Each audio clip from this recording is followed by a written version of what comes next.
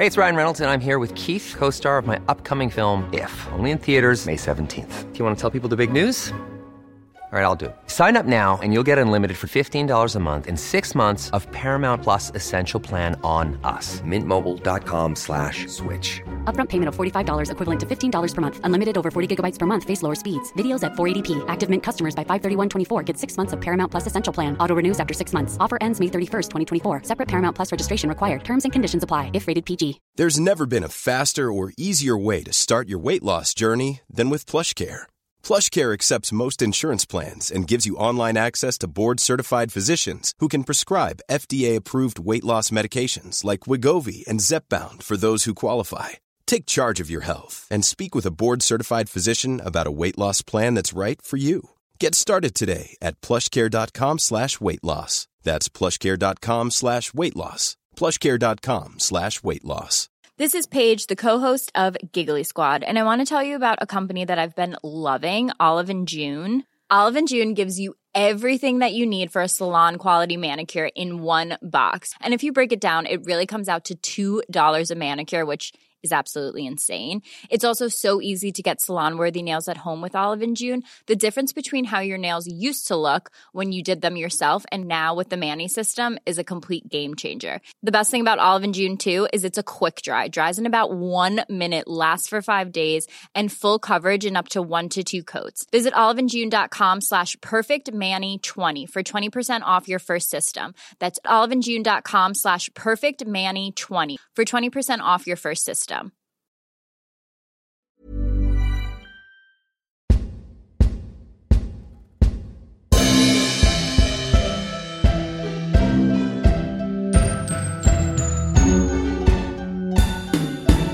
Really 007. Welcome, everybody, to the Really 007 podcast. I'm Tom Pickup, and we're here for this special interview with Susie Vanner, who appeared as a Bond girl in the iconic pre-title sequence of one of our favourite Bond films, The Spy Who Loved Me. Now, you can watch all our interviews on our YouTube channel, and you can listen to them as well on iTunes and Spotify. So please subscribe and leave a lovely review if that's at all possible. And on social media, we're also on Facebook, Twitter, and Instagram, and you'll find plenty of silly interactions between Bond fans all over the world. Now, with me today, I have esteemed Really 007 contributors. I've got John and I've got Math, who are both, well, they're both really excited to chat to a real-life Bond girl. Good evening, Jen. Yeah, good evening, and good evening to you, Susie. Hello. Yes, How are you? This is Susie. We're here with Susie. It's great to have you. And Susie has had a colourful career, really, in TV, film and music. More lately, she's gone back to the music. So we, of course, Bond fans, we know her best as the log cabin girl in The Spy Who Loved Me. But yes, Susie, how exactly did you get into films, or was it music that first got you going? Well, it was the music, first of all. When I was 19, I landed a contract with RCA Records. They were called RCA at the time. I recorded 3 singles, A and B sides, 6 songs with a writer and producer called Chris Andrews, who had written and produced quite a few songs with Sandra Shaw, and they'd become hits. So he sort of finished writing for her, and he was looking for another girl to write for. And, well, I mean, he chose me. So yeah, that's the beginning of my story in the entertainment world, really. And I absolutely loved working in a recording studio and recording. And then I went on to do session singing for a few years. So, yeah, singing was really my first love. That's incredible. Who did you session for then? I did sessions for everyone, really. I really can't remember all the names now. Lots of groups in the late 60s, early 70s, this was mainly. Blue Mink, I think, was one of them. You know what? I really can't remember, but I didn't stop working. Stop working. And I formed my own session singing group. We were 3 girls all around the age of 19. So it was quite a sort of a first, because most session singing groups are, a little more advanced in their ages. And we were landing all the work because I suppose, the the groups thought we were, or the bands and the singers that we were, and the producers that we were working for. We were very, very, we had amazing voices to blend, with the harmonies. And I mean, I didn't even read music. I'm just a person that can really go to a harmony before a lead vocal, Yeah. So we picked things up really quickly and got the sessions done really quickly. And we ended up earning lots and lots of money, which was basically what I needed at the time, because when you are recording singles, you don't earn any money until they are hit records. So that it was brilliant to do that, And that's when I met my photographer, first boyfriend, who was a photographer, and he introduced me to Hazel Malone, who was my film agent. And that's how it all started. Is there quite a link between all these industries at the time, in London especially? Well, it was all London. It was all to do with London. I'd left home from Romford, when I was 21, and I was living in Notting Hill, Holland Park. And, I was trailing around with my photographs and going to all the castings and thinking that I would always be singing. But of course, I couldn't combine the singing with the acting, because you didn't know when you were going to be filming. If you landed a job, an audition, and then then I couldn't take on the singing. So I thought, well, I'd always go back to it. But as life sort of continued, it didn't seem that I would go back to it as soon as I thought. And of course, 30 something years later, yeah, I've gone back to it. That's amazing, isn't it? I mean, so what sort of made you get back to it? It's only been in the last 5 years or less, is it? Yes, yeah. Well, I met Kipper at a charity ball, and where there were my husband and I belonged to the Shooting Star charity, which is a beautiful charity for hospices, children's hospices. And I was sitting on Simon Cowell's table. Oh. And he put me next to a lovely gentleman who I was chatting away to all evening, and turned out to be Kipper Eldridge, the Grammy Award-winning record producer. Yeah, and that's how I met him. And he actually, unbeknown to me, that evening had a prize for auction, which was to have a day with Kipper Eldridge recording Song of Your Choice, and he would give you lunch at his home in Hazelmere in the country, where he had a studio, which was in a barn near his house. And my husband put his hand up, and we both got the prize. And therein lies the beginning of my singing career. That's incredible. I know. My whole life has been fate, really. Yeah. It's been luck and fate and being at the right place at the right time, Just when I wanted to go back to singing, it sort of happened just by chance. And meeting Kipper, we just work so well together. It's just amazing. He's a fabulous, fantastic man and a very talented producer. As you may or may not know, he's a Grammy Award-winning record producer, and he working with Sting for 3 years. He won a Grammy, and he's worked with lots of well-known, singers, and he's very, very clever, very, very talented, but very humble at the same time, and very funny. Right. Yeah. A bit on the side, Susie, I work in the Christian music industry, and Kipper's produced an album from a man called Matthew McCauley, and and absolutely superb production, just completely changed the dynamic of Christian music, really moved it towards a kind of folky sound in what he did, very, very Sting influenced. I could only agree with what you're saying, is that he is absolutely superb. Yeah, he's a one-off. Yeah, and I just feel very honoured. I can't believe my luck in meeting him, really, because he's become a real friend as well, in my life. Yeah, he's just lovely. Unfortunately, he's living in Bali at the moment, which is quite a long way away from London. But nice for him. He manages to get over and work with me on first of all, my first album. He wasn't in Bali; he was still here. But then my second album, he's managed to come over a few times and do the album with me, which we've just finished actually. Oh wow! 2 weeks ago. So yeah. So how does it go from winning a prize to actually, hang on, this is something we could do properly, and record songs and albums? Well, I phoned him. Actually, I'd left it about 2 years before I phoned him, because I'd forgotten that I'd won this prize. And, as life goes on, you kind of, I was having a wonderful life with my husband and my son. I completely forgotten. Then something happened in my life which made me realize that I should be singing, you know. And a friend of mine who's in the music business, a wonderful girl called Pearlie Gates, and she is in the Flirtations. And she said to me, look, Susie, you've got to phone that guy that you know, that producer that you got a prize from, because you know you love singing. And so I actually did. I picked up the phone. I was a bit embarrassed. I said, do you remember me? And he said, of course I remember you. Yes, of course you can come. We'll do it. You know, I just choose a song. And well, anyway, in the end, I chose 2 songs. And I was very excited to go and do this because I knew that he didn't know that I could sing, and I didn't tell him. It was really funny. Yeah, and I also phoned him first, and I said, "Do you mind if I do 2 songs?" And he said, "No." He said, "Don't worry, I'll help you get the key, and then I'll write a track for you before you get to see me." And he came to my house, and we found the key to the 2 songs, and I could tell that he was a little bit worried that I would end up finishing two songs in one day, but I did, and he was so, well, I suppose impressed, you might say, that he said, I'd like to do an album with you, and that's how it all started. Wow. So he offered to do an album with you then? Yes, yeah. He wanted to work with me. Yeah, and we kind of hit it off, you know.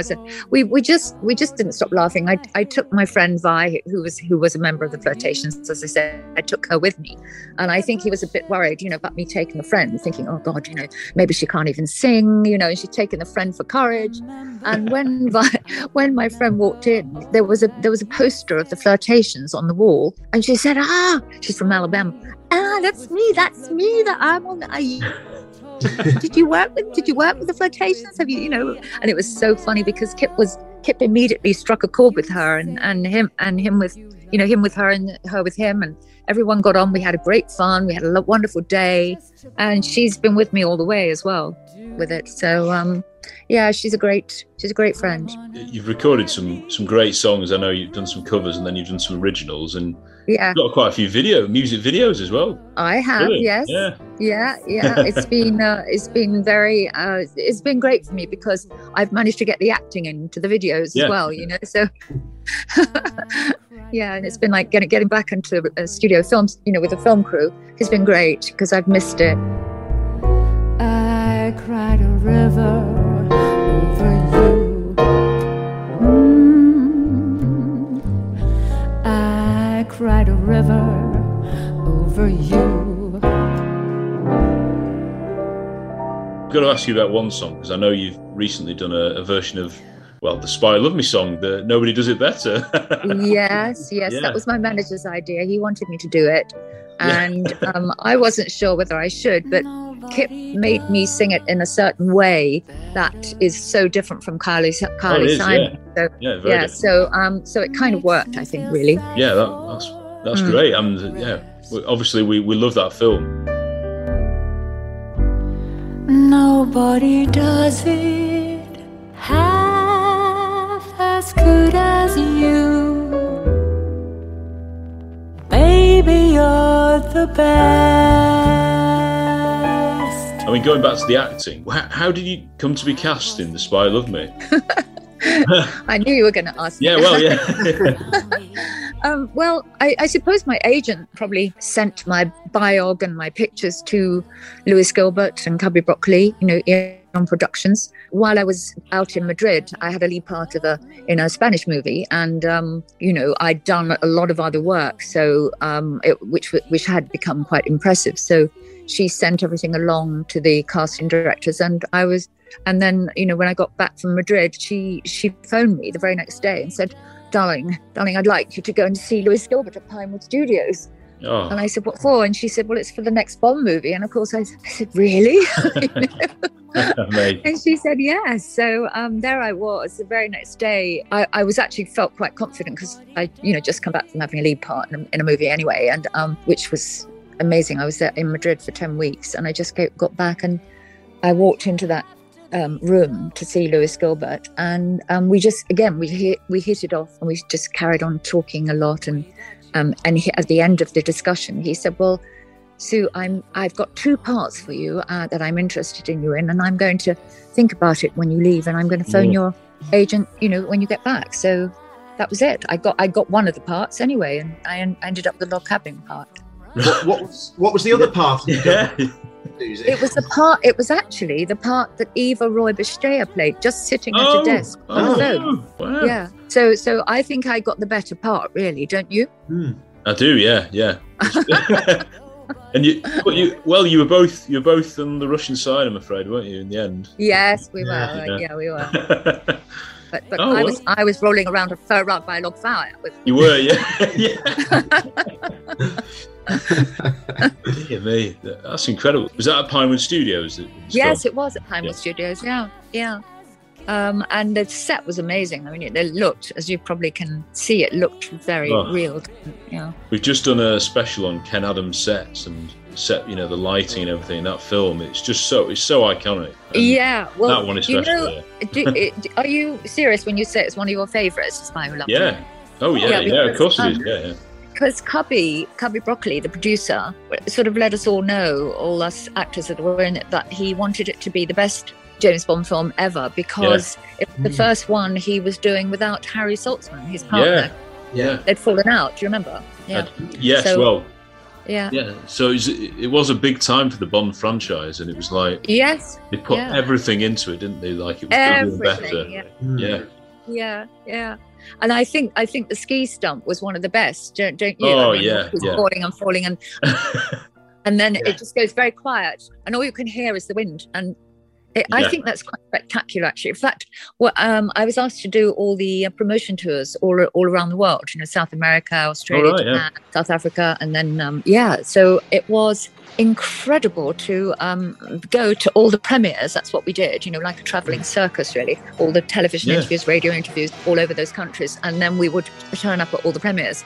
And when we were in that audience, we would watch that scene, and then the whole audience would stand up and clap and cheer when that stunt was on. It was amazing, just spectacular. Yeah, it was just spectacular. Prince Charles didn't he? Apparently, standing ovation from him. I don't know, was it?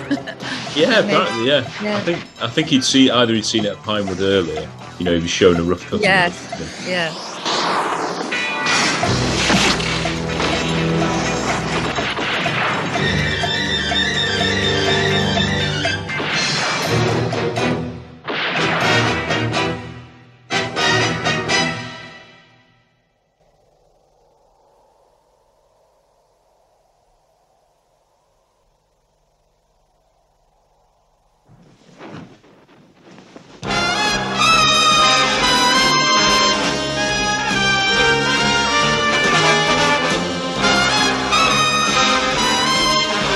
Is now, along with the Goldfinger with the laser beam, it's probably the most famous scene of them all, isn't it? So just to be a part of that is amazing. You couldn't have known that when you were filming all this, could you? No, I didn't know any of it. No, not really. Oh well, I had the script, but I didn't know how that ski stunt will go, and it was just brilliantly done, wasn't it? I mean, all the movies now have sort of moved on to be total special effects and I know.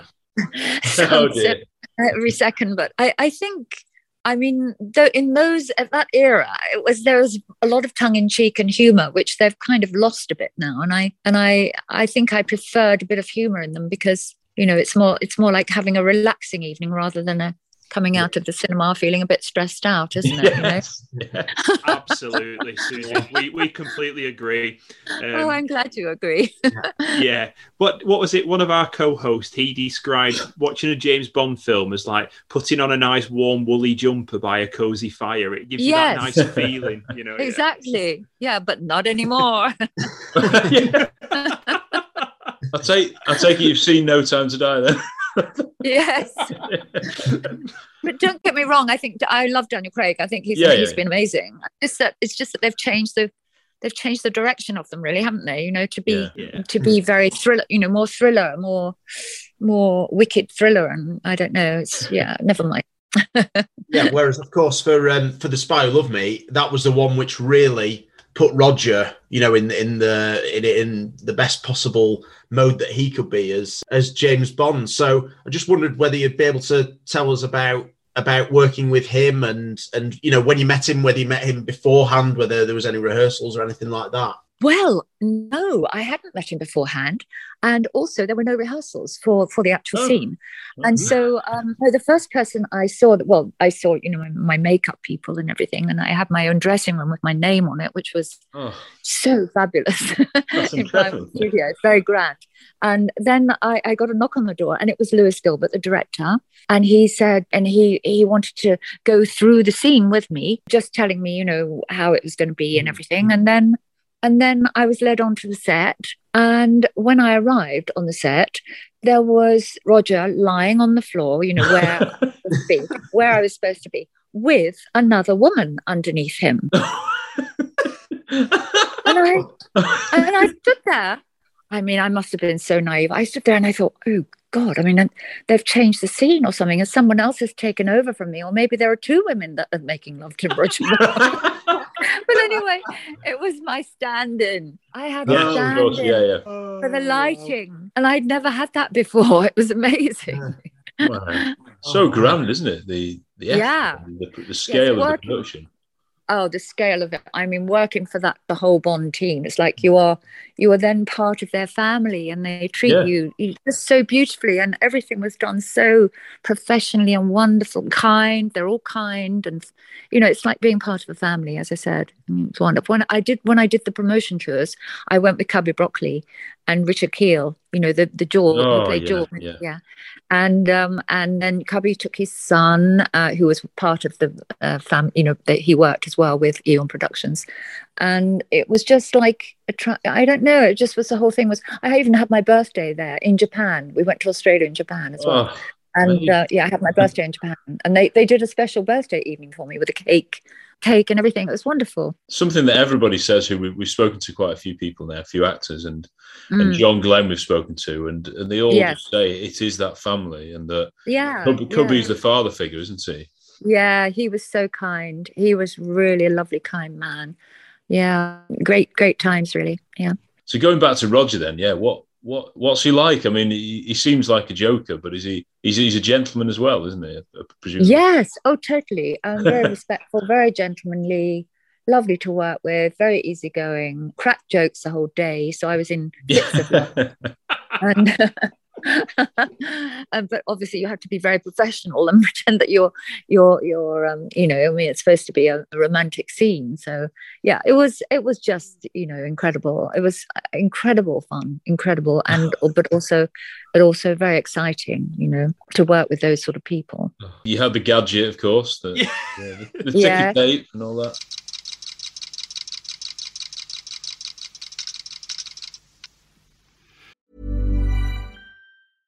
Imagine the softest sheets you've ever felt. Now imagine them getting even softer over time. That's what you'll feel with Boll & Branch's organic cotton sheets. In a recent customer survey, 96% replied that Boll & Branch sheets get softer with every wash. Start getting your best night's sleep in these sheets that get softer and softer for years to come. Try their sheets with a 30-night guarantee. Plus, get 15% off your first order at bollandbranch.com. Code BUTTERY. Exclusions apply. See site for details. Even when we're on a budget, we still deserve nice things. Quince is a place to scoop up stunning high-end goods for 50 to 80% less than similar brands.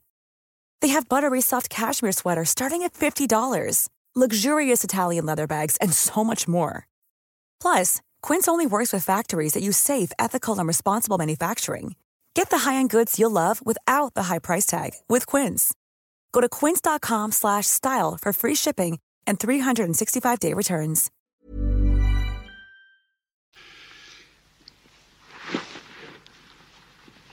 What's happened? Where are you going? Sorry, darling, something came up. Yes, the watch. Yes, yeah, and you know, there was a lot of stopping and starting because the gadgets go wrong every now and again. Yeah.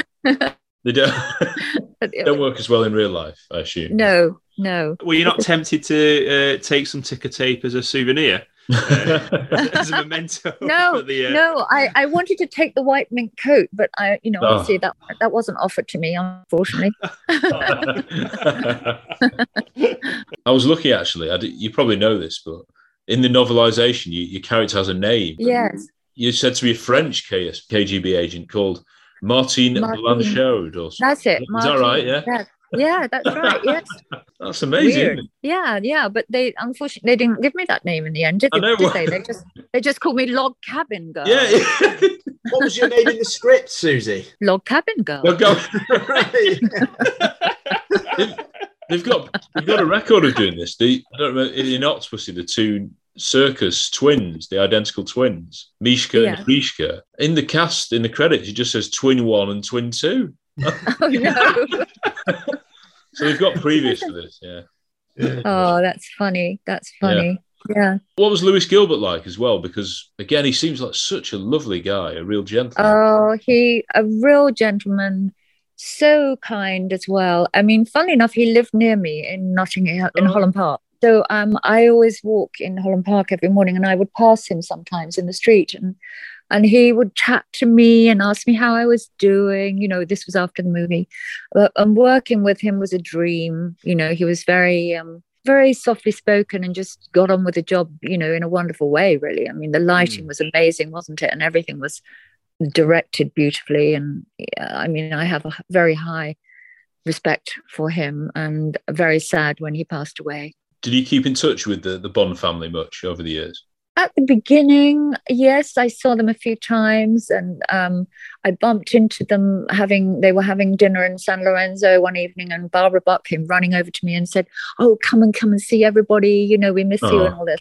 Yeah, so things like that were happening, but obviously I didn't come back. I mean, they didn't repeat my part or anything. So my mom was very upset about that. Was she? No, just kidding. When you go into that, do you sort of think of a background for your character or anything? Like, when you're approaching the scene? Well, if I'd have had a bigger part, yes, obviously I would have gone into it. But it was just a small scene, so I didn't have to really. I just had to act, obviously, as though I was a spy and be a little bit devious. You lived as well. As far as we know. Well, as far as we know, yes. Yeah. I mean, you never know, do you really? Oh, fantastic. Absolutely fantastic. For what, as you said, is a small part, though, Susie, you must be so proud that, you set up one of the most significant lines in the whole series in terms of Roger Moore saying, Which one? When you said, "But James, I need you." James, I need you. Yes. Oh, wonderful. So does England. Yeah. Pinch yourself, John. Yeah. Wow. What a shame your name's not James. Yeah. It is my middle name. So okay. But James, I need you. So does England.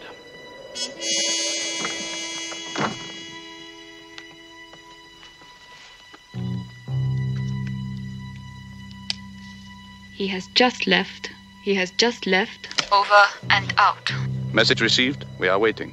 Over and out. Yeah, so it was so great. Yes, I'm very honoured that I'm a Bond girl, and I would say that I'm still receiving lots of fan mail. Can you believe that? It's incredible, isn't it? Yeah, there's a huge fan following out there, worldwide. Yeah. So I'm getting them from all over the world, and in fact, I went away for 2 weeks recently, and there were about 10 letters waiting for me just recently. Wow. Yeah. Well, that's testament to the impact you made, Susie, and as we say, such an iconic opening, and you made. Yes, I know, but these people, they actually know all of my career. They've looked me up.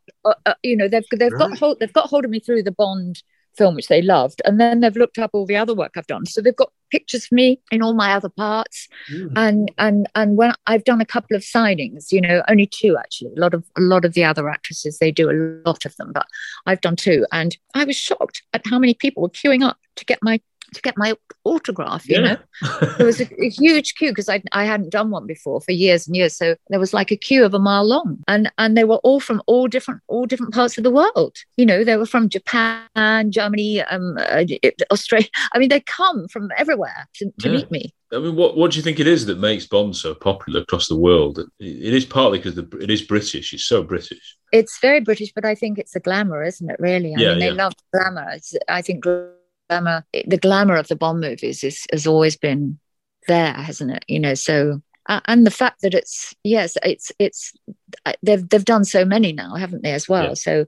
I think all the people in all the Bond movies are going to be immortalized forever with the Bond movies, because they're always going to be so iconic, aren't they? And so exciting. The next generation as well, we make sure that our kids, and we'll make sure that their kids will watch them, because it's I think the thing is that they will want to watch them because if they read anything about them, it's a bit like, well, it's not like Star Wars, but you know, there's like Star Wars, isn't it? They've got a huge fan base as well. So you know, anything that's got amazing effects and amazing, exciting scenes and glamour and, you know, the whole thing, I think will always be, and obviously there have been lots and lots of different Bond movies. I think they will stay. They will always be there, you know? Yeah, my son's 4-year-old and I'm a bit of a nerd. I have all the little James Bond cars on my shelf. And he just takes those cars off, and so obviously I've got the White Lotus. Yeah, the Lotus. Yeah, and he'll just say, "Daddy, can you show me the clip of the Lotus?" So, wow. And it's like he's not got the attention span to watch a full film, but even a 4-year-old boy is wanting to see 5 minutes of something that is just so imaginative, thrilling. Yes, and thrilling and imaginative. Exactly. Yeah, and the music, of course. The music makes them iconic as well, doesn't it? It is. Yeah. It's so good. Fantastic. Would you say Roger's your favourite Bond, Susie?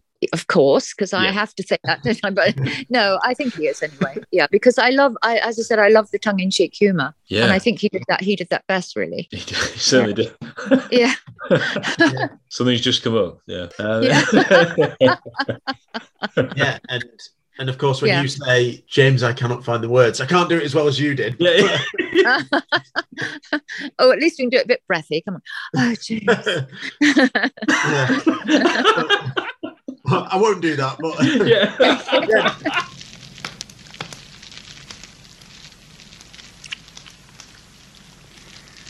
Oh, James, I cannot find the words.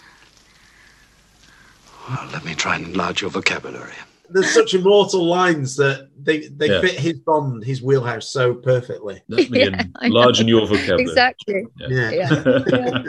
And then when I say, "Oh, James, I need you," and he goes, "And so does England."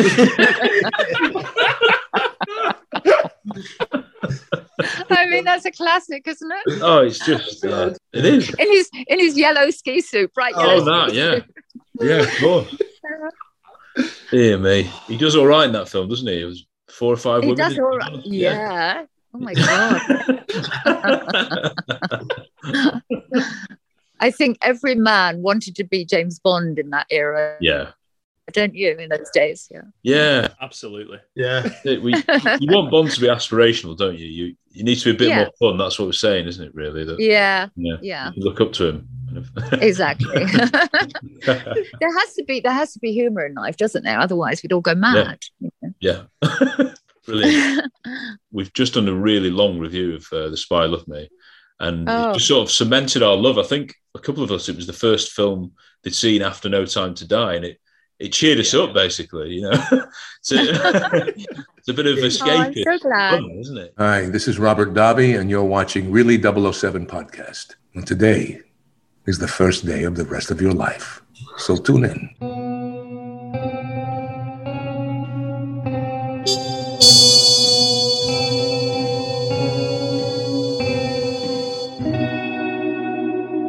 But I could talk to you forever. Yeah, well, I mean, it'd be our guest, yeah. We'd love to. I'm sure. Yeah, I mean, are there any other funny stories on set or anything like that that's happened? Well, just that I was very nervous because I was told I had to be, I had to be semi-naked. Yeah, of course, yeah.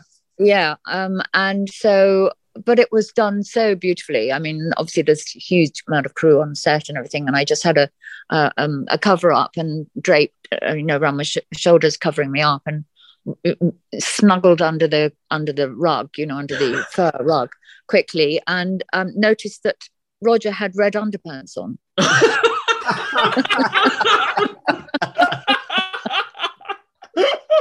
Oh. It sort of goes with his ski outfit. He had a red cap on, didn't he? Oh. Oh, that's brilliant. That is hilarious.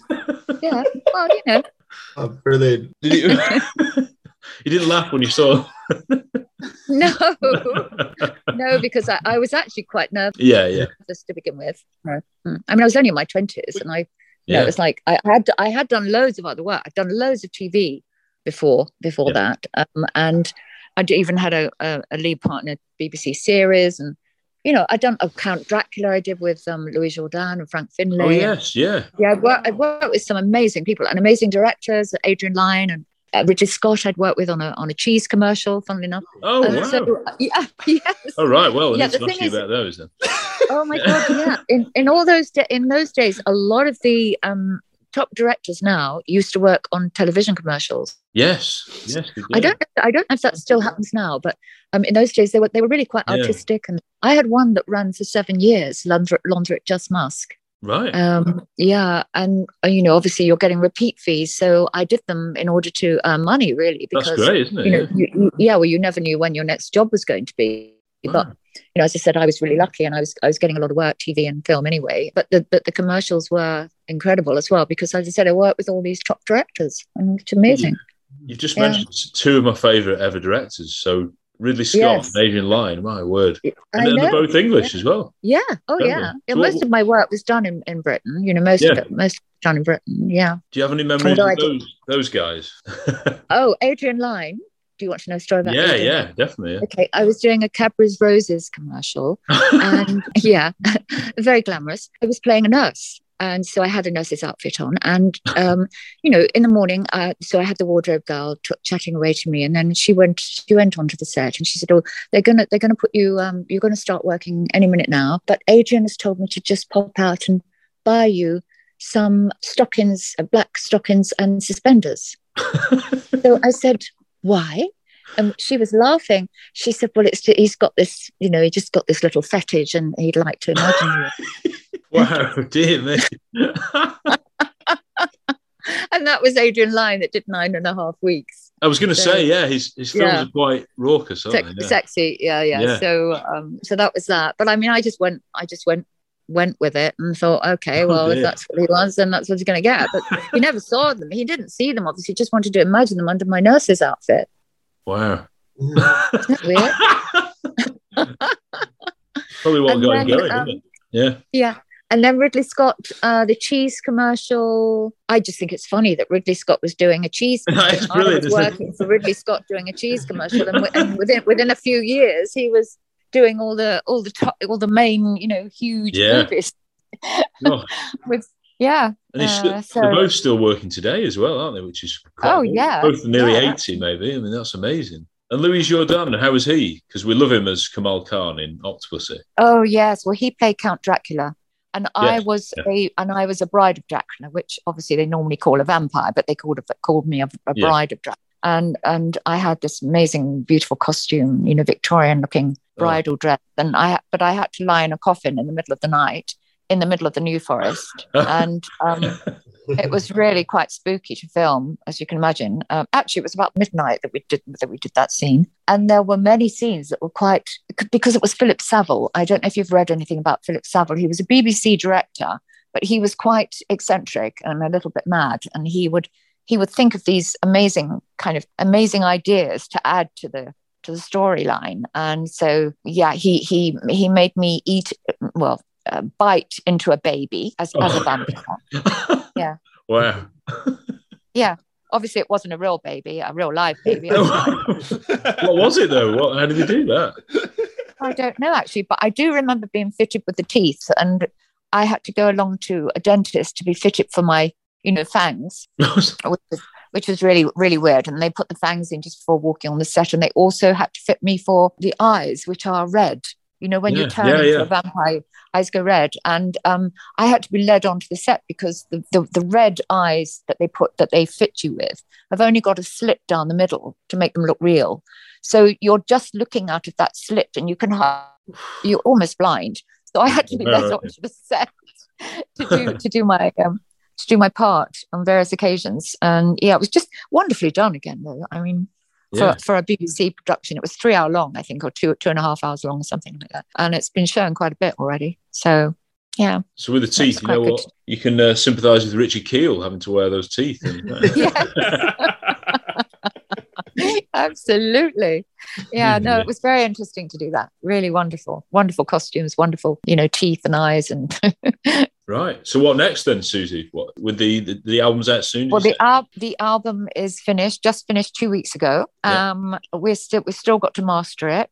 Kipper had to dash back to Bali, so his engineer Mark Frith is working on it with me to finish it completely within the next week, and then we're going to release a couple of singles first. We're not going to release the whole album until maybe the beginning of next year, because we want to hold it for a while and just release a few singles first. So yeah, it's going to be quite exciting. And I'm hopefully going to do a couple more videos and promotion work for it. I'm going to do a podcast. That's what we're talking about doing now.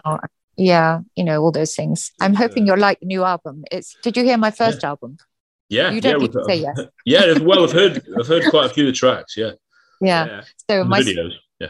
Second album is I've written my own songs and co-wrote them with Judy Suk as well. Brilliant. So they're new songs that no one's heard on the second album, but also some classics as well. So I hope you're going to like it. Yeah. What kind of genre would you say it was then? The new stuff? It's still jazz. Jazz. Yeah. I love jazz. Oh yeah. we will certainly promote it on our. Yeah, we will. Of course, we will. We'll really. You're lovely. Thank you. Thank you. And I hope you love it. Well, yeah.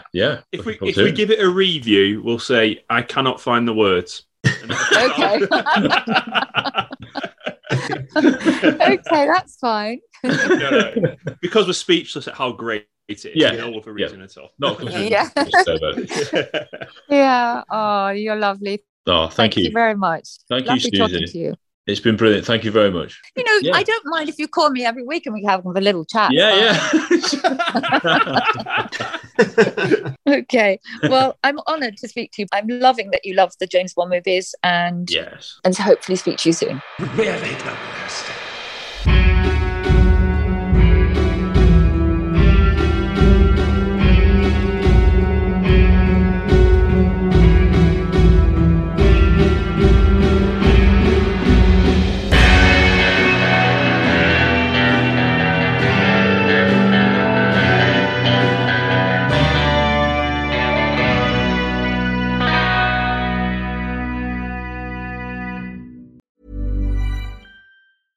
How would you like to look 5 years younger? In a clinical study, people that had volume added with Juvederm Voluma XC in the cheeks perceived themselves as looking 5 years younger at 6 months after treatment. Look younger, feel like you. Add volume for lift and contour in the cheeks with Juvederm Voluma XC. Reverse signs of aging by adding volume to smooth laugh lines with Juvederm Volure XC. For important safety information and to find a licensed specialist, visit Juvederm.com. That's JUVEDERM.com.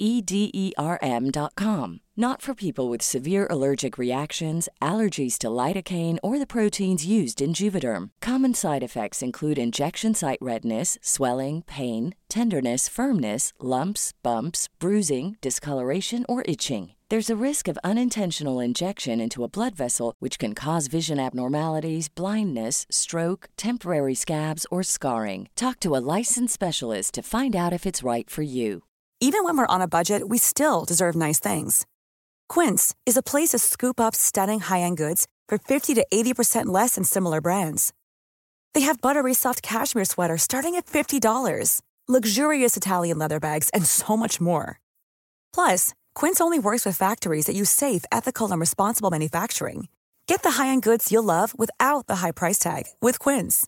Go to quince.com/style for free shipping and 365-day returns. Imagine the softest sheets you've ever felt. Now imagine them getting even softer over time. That's what you'll feel with Boll & Branch's organic cotton sheets. In a recent customer survey, 96% replied that Boll & Branch sheets get softer with every wash. Start getting your best night's sleep in these sheets that get softer and softer for years to come. Try their sheets with a 30-night guarantee. Plus, get 15% off your first order at bollandbranch.com. Code BUTTERY. Exclusions apply. See site for details.